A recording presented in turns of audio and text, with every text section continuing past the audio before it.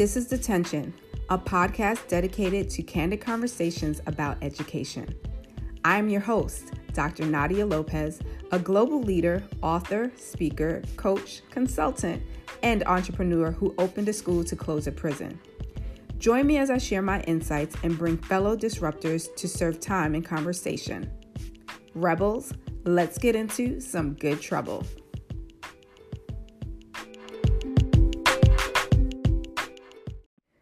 This episode is being brought to you by Elevated BLK, which focuses on personal development and sustainability for educators. We offer live and on-demand courses that help you to build your skills, see your vision, or pivot from the position. You can check out our apparel line, join our newsletters, or even see the books that we offer by visiting www.elevatedblk.com. Hey, Detentionites. So it is that time of the year. Testing season is upon us. And as this episode drops in the state of New York, where I did a majority of my educational career, there are young scholars who are taking the English language arts across 3rd to 8th grade. And let me tell you, it is a really stressful time.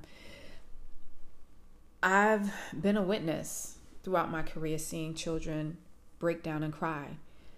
The fear of failing, as they would say, the fear of not doing well and not going to the next grade. You know, that anxiety hits and it is real. I even saw it in my own daughter when she was in 4th grade. It was her first time being in a New York City public school because she had gone to private school. And she was stricken with so much anxiety. She thought like, Mommy, I don't know if I can do this. I don't want to fail you. And I thought to myself, it's just a test. You'll do fine. You've been prepared to do this for a very long time. But there was something about the ordeal of being in a school where literally the teachers focused on test prep for weeks and months. And in many schools, there are Saturday classes that are dedicated to the preparation of doing well on these exams.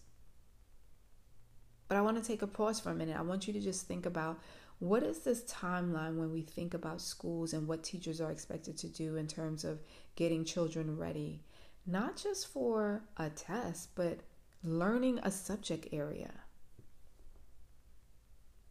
Let's just look at the school calendar year. No, perhaps we should just start with the entire calendar year for everyone, which is 365 days, right? But in the U.S., a large majority of schools only have 180 days of classes.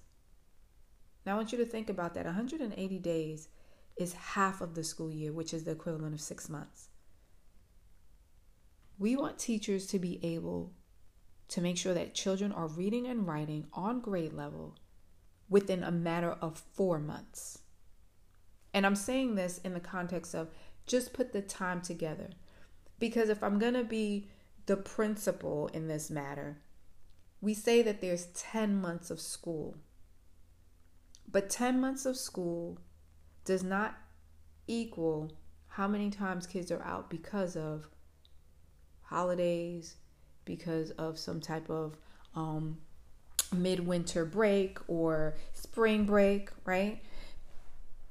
When you take all of those into consideration,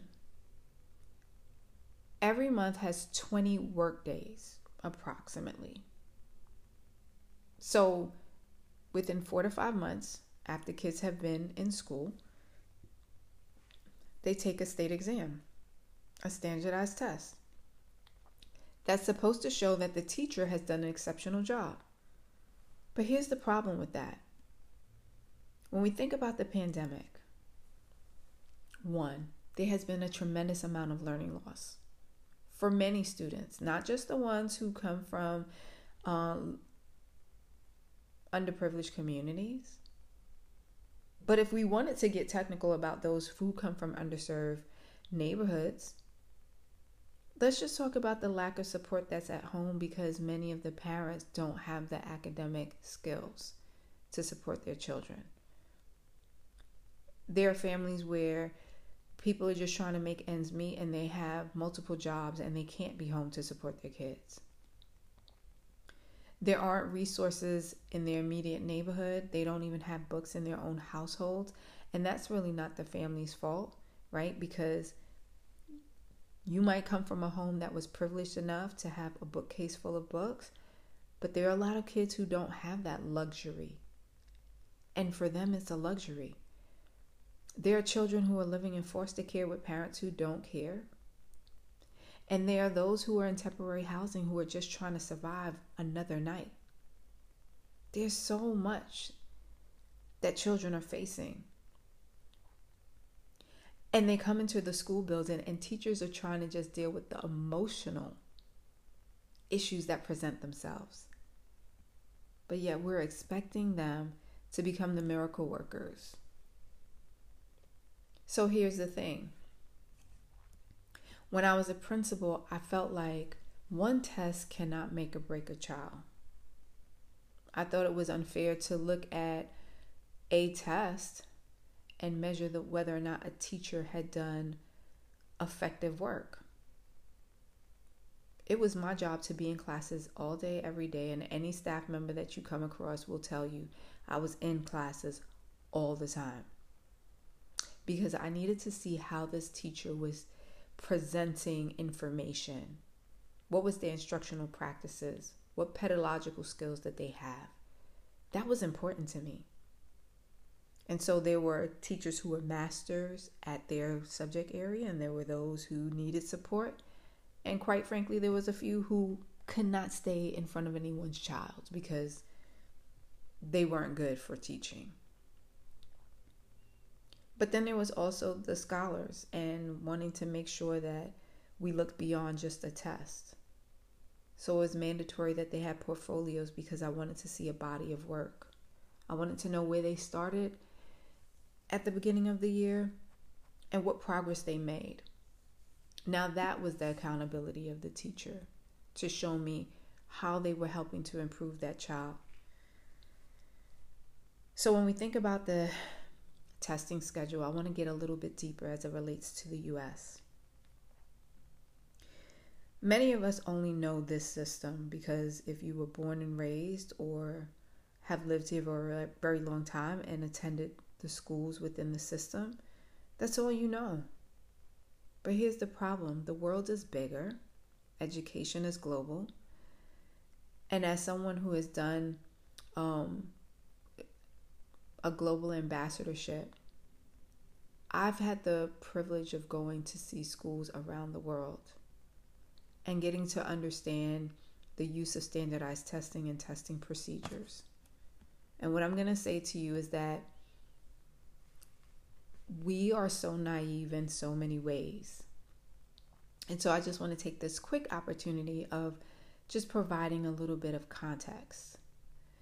So when we hear about how the U.S. ranks across nations and that we're not doing significantly well, that comes from a test called the Program for International Student Assessment, which is the PISA, P-I-S-A.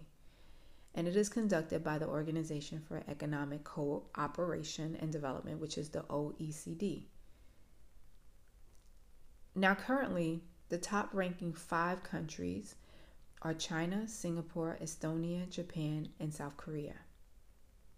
Notice how 4 of the 5 are Asian countries. And it's not about the stereotypes that they're better, they're smarter. I'll get into what they are comprised of when it comes to their testing and their school days in a minute. But if we wanted to round it out to the top 10, we would add Canada, Finland, Poland, Ireland, and the UK. 4 of the 5 are European countries. So what makes them lead? Well, let's go back to the 180 days of our school system and why the U.S. ranks lowest when it comes to school days. See, in China, the average days of school is 245. Japan is 220. Canada is 196, and the UK is 190. And when it comes to testing in many of these countries, they have picked a milestone of years. What do I mean by that? Well, in China, the children take major tests in middle school and then in high school.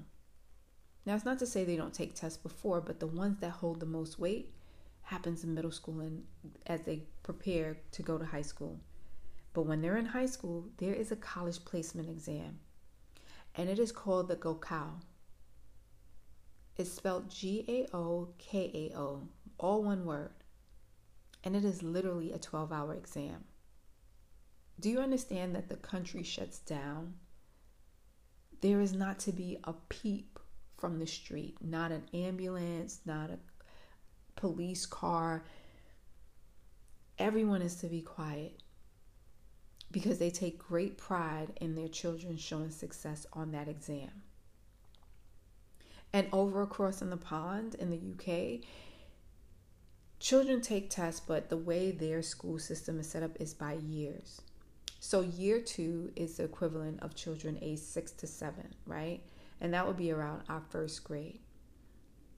First or second grade. Yeah, first or second grade. And then there's year 6. And year 6 is those who are 10 to 11 years old. And year 9, right, 9th grade, is 13 to 14. And then year 11 is 15 to 16. That's only 4 exams. 4 exams. So what I want to highlight is that each of these countries that I mentioned, they're excelling ahead of the United States that administers tests, standardized tests, every single year. You don't have particular milestones unless you consider the milestone of 4th and 7th grade determining whether or not we should open more prisons or maintain the ones we have. That's what happens in the U.S. And after 8th grade in the in New York City, kids have to take what's considered the Regents. And it's in a majority of all subject areas. So, the importance of me making this point is that I need to stress the fact that there is also a culture of learning that begins at home. See, parents and guardians are considered the cornerstone and foundation of where children learn and are taught first, which is with them. And even if they don't understand, parents have a high expectation that children go to school and they go to learn. And there's also a national focus on education. There aren't these major debates about critical race theory or standards, right? Their standards have been consistent. The United States, they have changed. Those policies were made in conjunction with assessments. Those assessments were connected to curriculum. Those curriculums was connected to books. And ultimately, it all came down to funding.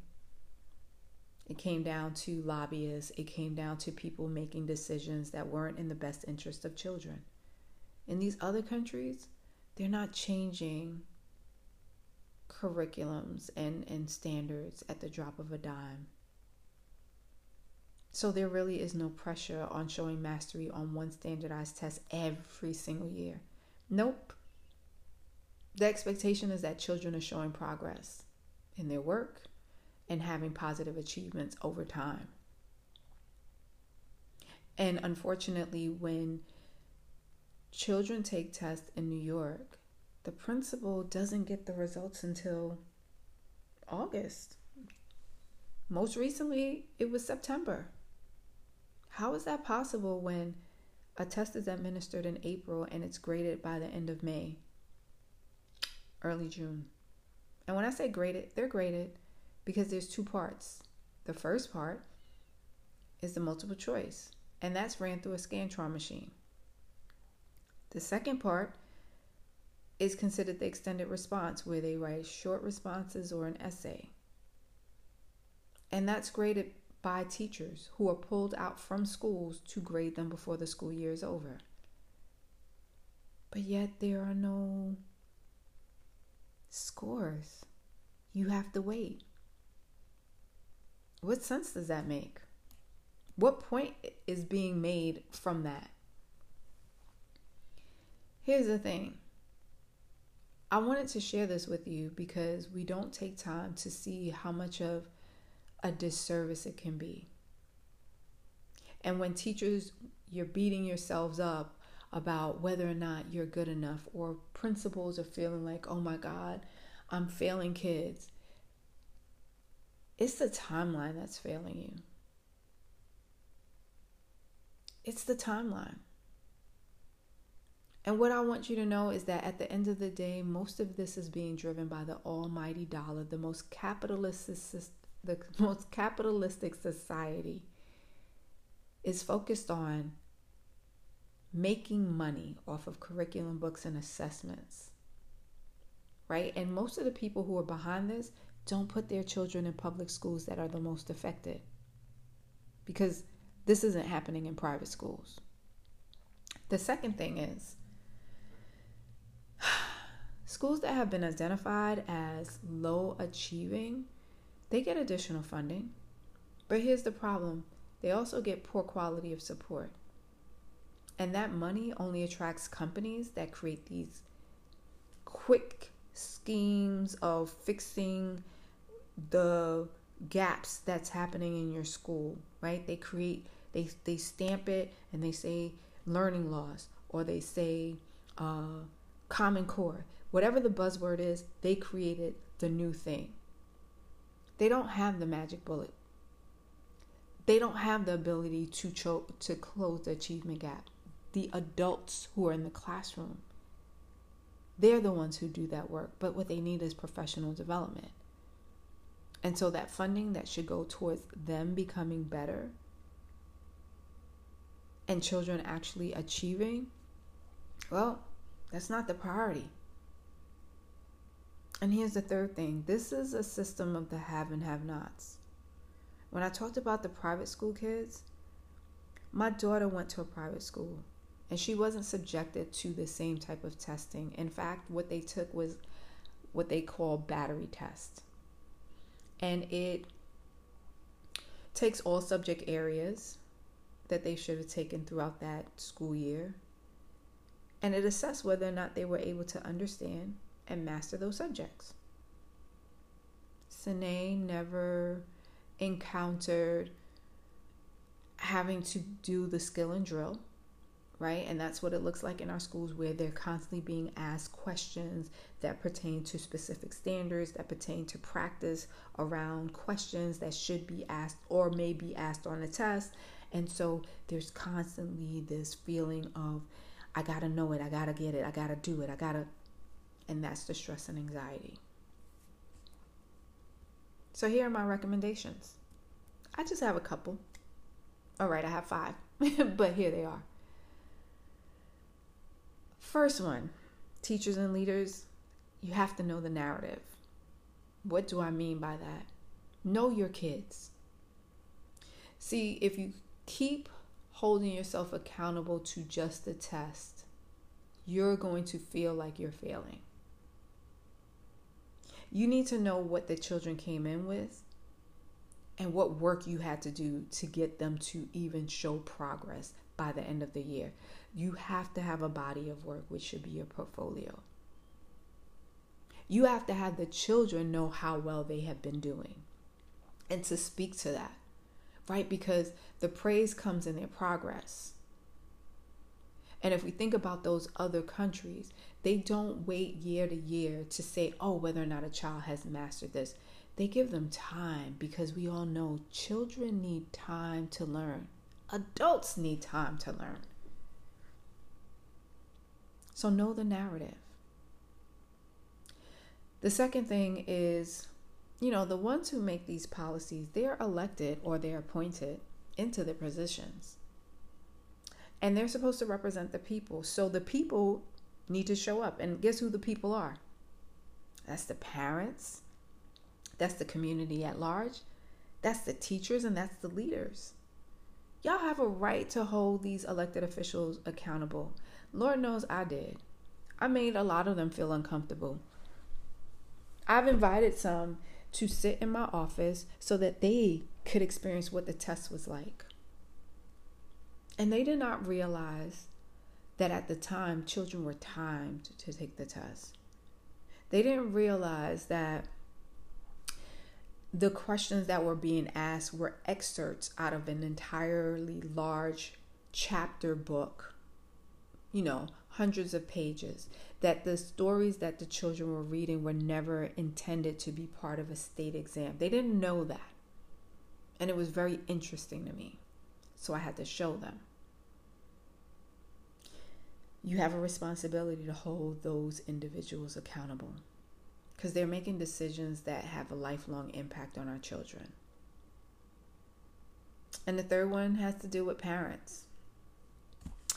Parents need to become advocates. You put your kids in these schools with adults who you don't know. You can know their name. You can know what they look like. But what do you know about them? And that's not a negative. What I'm saying is, you need to, know your child, but you need to know that teachers should not have to do everything to save your children. It is your responsibility to be active as parents, to be present. You have to be abreast to what's happening, because the system was not designed for your children to do exceptionally well, nor does it care about your involvement, because it quite honestly doesn't care. It knows that you have to work. It knows that you're busy. It knows that, you don't have the capacity of teaching your children. So by default, you need the system. We've all needed the system, but you better show up. And I'm saying that as somebody who ran a school, who opened a school. I'm also saying that as a parent who was at the schools, asking all type of questions. And if I couldn't make it, my mother made it. So my question is, who's the aunt, the uncle, the cousin, the godmother, the brother, the sister? All the people you're going to invite to graduation, who are the ones who are going to stay in your house supporting your child to learn, to do extracurricular activities? Who's the person who's going to show up at the parent-teachers meeting that you can't make it to? Because when you're asking for the extra graduation ticket, my question is, what involvement did that person have in the growth and development of that child when it came to school? I was notorious for saying, oh, I don't have an extra ticket for somebody who I didn't see. Because if the village was inside of the school, the only ones who need to be here are you, the parent or parents, and the rest of us who put in time and attention. And I say it with love, but I have to be honest, because everybody wants to come for the celebration.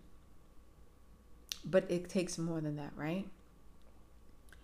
And then we also need to recognize, this is the fourth recommendation, that children won't fare well on just one exam.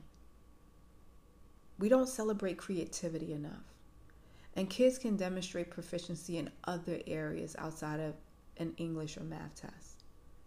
The reality is that these children are going online and have learned so much through YouTube. They know how to edit these TikTok videos. They know how to become entrepreneurs, right? Many of them are making a lot of money. But this goes into what my fifth point is.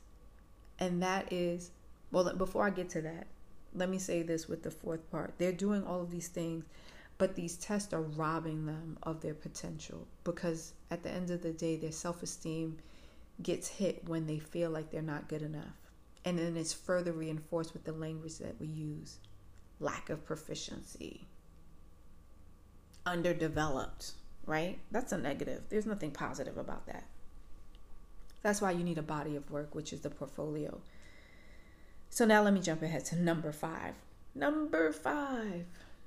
Well, here's the thing. As a collective, as a community, we have the responsibility to go beyond the 4 walls and the corners of our community and know what's happening around the world.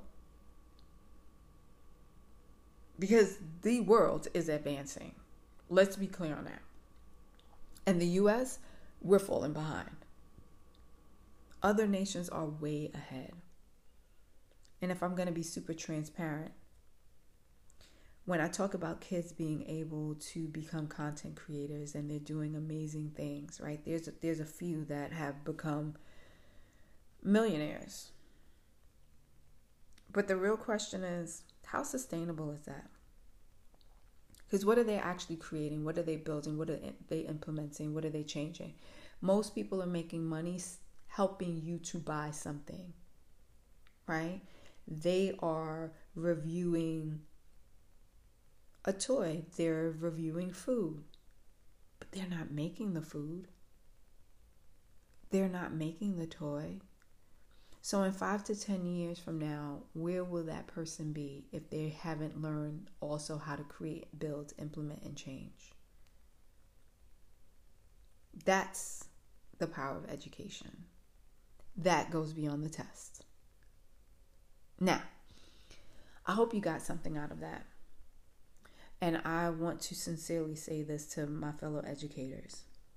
I know how hard this is. I know the difficulty that you face. I know the pressure.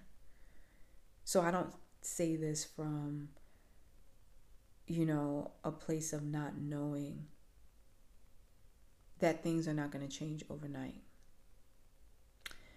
I speak it from a place of there is power in the narrative and understanding that you're changing lives every single day. Creating experiences in schools where children feel loved, feel seen, and they do better than what they did when they first came in. That's the work. And you're not going to get a thank you. You're not going to get the recognition, but I want to take this opportunity to say thank you on behalf of those families, on behalf of the children, and future generations to come. You don't know what you're depositing today, but I can tell you it is exceptional work. And it doesn't go unseen because you have been called to do this, so you're serving a greater power. Whether it's the ancestors whose shoulders you stand on, or the spirit that is the creator that led you to this position. I don't want you to be discouraged, but I also don't want you to destroy yourself thinking that you're not good enough. And that's why you're not taking care of yourself, because you're so worried. Our children need the best of you. And if ever that doesn't happen anymore, then that's something you have to consider in terms of what your next steps are going to be.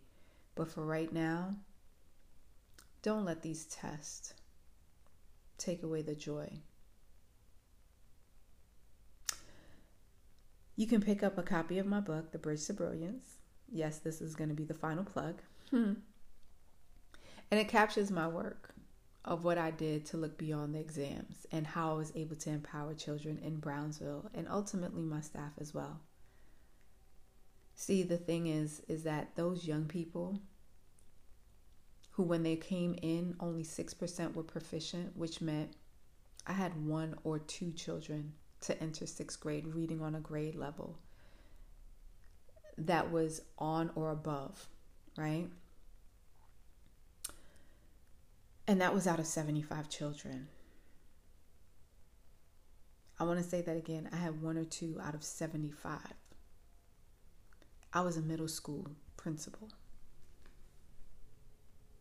So when those children ended up going to competitive high schools, when those young people were reading New York Times best-selling books, when those young people were doing things that many people were so taken aback, like, how is this possible?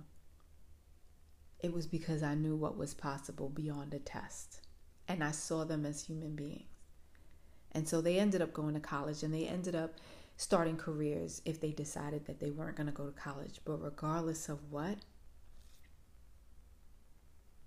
it was making sure that my teachers were empowered to pour into the children and that we understood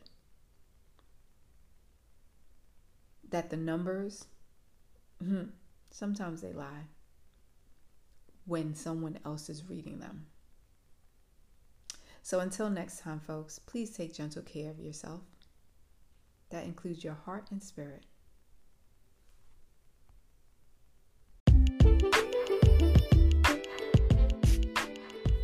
Thank you for serving time with me here in detention. Don't forget to subscribe and to tell a friend so that this way you're up to date on new episodes that will drop every week. You can also follow us on Instagram at Detention Podcast. If you want to learn more about my services as a coach, consultant, and keynote speaker, go to www.thelopezeffect.com. And let's stay connected on LinkedIn, Twitter, Facebook, and Instagram by following me on my handle, The Lopez Effect. Lastly, if you have any topic ideas, questions or comments, or want to sponsor future episodes, please send me an email at detentionwithdrnadialopez@gmail.com. All of this information will be in the show notes, so don't worry if you didn't get it down.